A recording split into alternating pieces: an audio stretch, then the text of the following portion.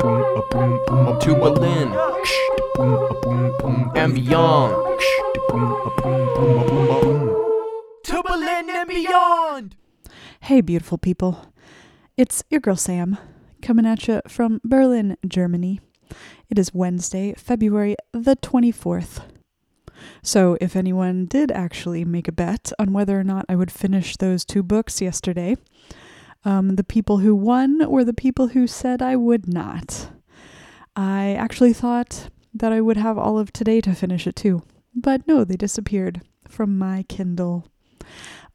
Which was fine because I could immediately check them out again from the library. So no one had them on hold. There were plenty of copies anyway. Crisis averted. Now I can finish the books.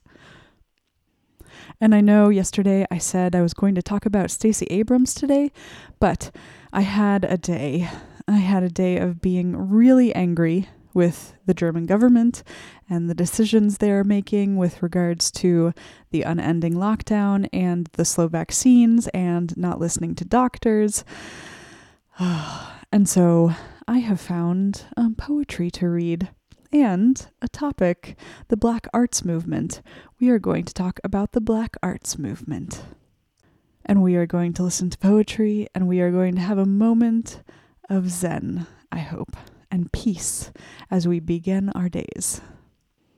So, Malcolm X, who I mentioned yesterday with regards to, he was the founder of Nation of Islam, which I haven't talked about yet, but it's on the list.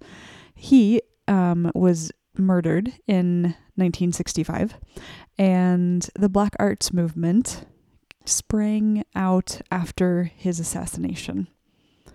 A man and a poet named Amiri Baraka, that's the name that he gave himself, announced that he would leave his integrated life in New York City's Lower East Side for Harlem. And there he founded the Black Arts Repertory Theater, home to workshops in poetry, playwriting, music, and painting. Larry Neal, who was also a poet, and you'll hear one of his poems today, said about the Black Arts that it was the aesthetic and spiritual sister of the Black Power concept. It emphasized self-determination for Black people, being able to determine yourself, what you do and what happens with your life and your art, and a separate cultural existence for Black people on their own terms, with the beauty and the goodness of being Black being the focus. Haki Madhubuti said that the mission of the Black Arts Movement was to become whole people and to tell our narrative, while at the same time move toward a level of success in the country and the world. They wanted to create art and literature that would fight for Black people's liberation with the intensity of Malcolm X. But much like the Black Power movement, it had some issues with homophobia, sexism, and anti-Semitism. And also, much like the Black Power movement, the government had a whole lot of heavy surveillance on them, and there was a lot of violence towards the Black Arts Movement. And eventually, what became its ultimate downfall was it became too Marxist and too Leninist and had financial difficulties. But not before it inspired a whole generation of poets, a whole generation of artists, and continues to inspire Black artists to create. Here's a poem by Larry Neal called Holy Days. Holy the days of the prune-faced junkie men. Holy the skag-pumped arms. Holy the Harlem faces looking for space in the dead rock valleys of the city. Holy the flowers, sing holy for the raped holidays and Bessie's guts spilling on the Mississippi Road. Sing holy for all of the faces that inched toward freedom, followed the North Star like Harriet and Douglass. Sing holy for all of our singers and sinners, for all the shapes and forms of our liberation. Holy, holy, holy, for the midnight hassles, for the gods of our assenters bellowing sunsets and blues that gave us vision. O God, make us strong and ready. Holy, holy, holy, for the day we dig ourselves and rise in the sun of our own peace and place and space. Yes, Lord. And here is Haiku and Tanka for Harriet Tubman by Sonia Sanchez.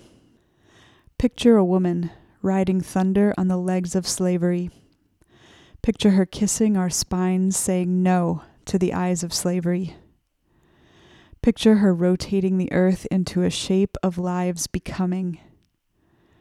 Picture her leaning into the eyes of our birth clouds. Picture this woman saying no to the constant yes of slavery. Picture a woman jumping rivers, her legs inhaling moons. Picture her ripe with seasons of legs running.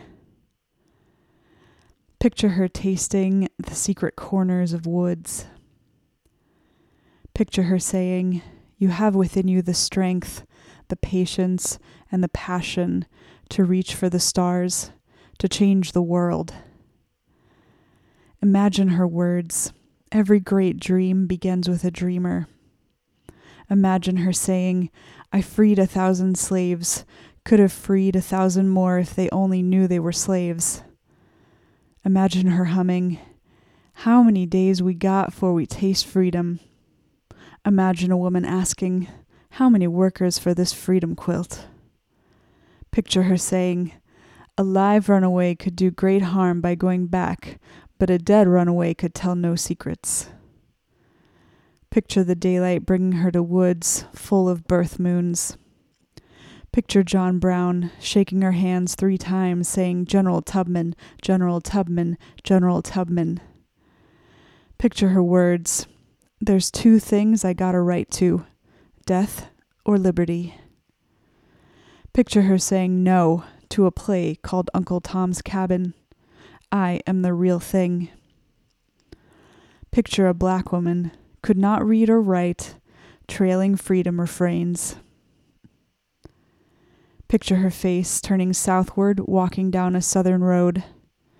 Picture this woman, freedom bound, tasting a people's preserved breath. Picture this woman of royalty, wearing a crown of morning air. Picture her walking, running, reviving a country's breath. Picture black voices leaving behind lost tongues. And finally, a poem by Haki Matubuti that could have been written today. It's called Gwendolyn Brooks, America in the Wintertime.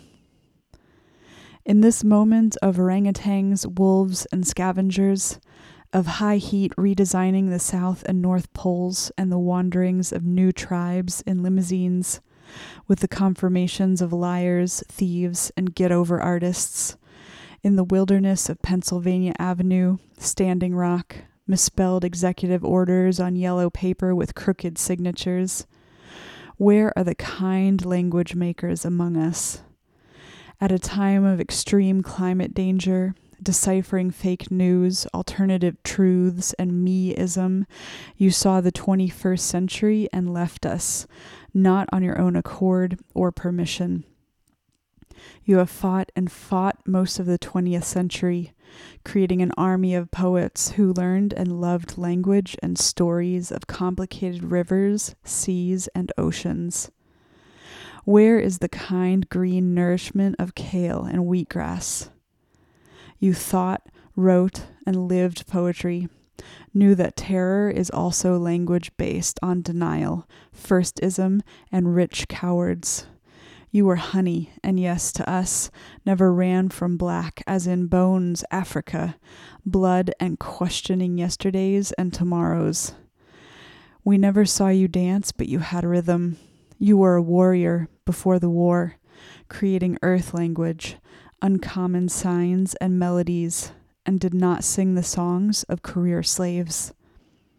Keenly aware of Tubman, Douglas, Wells Barnett, Du Bois, and the oversized consciousness and commitment of never quit people, religiously taking note of the bloodlust enemies of kindness, we hear your last words. America, if you see me as your enemy, you have no friends. And with that, I will leave you on this Wednesday. I hope you have a wonderful Wednesday. I hope I have a wonderful Wednesday. I hope we all have wonderful Wednesdays. And I will talk to you again tomorrow. Bye. This has been To Berlin and Beyond. To Berlin and Beyond.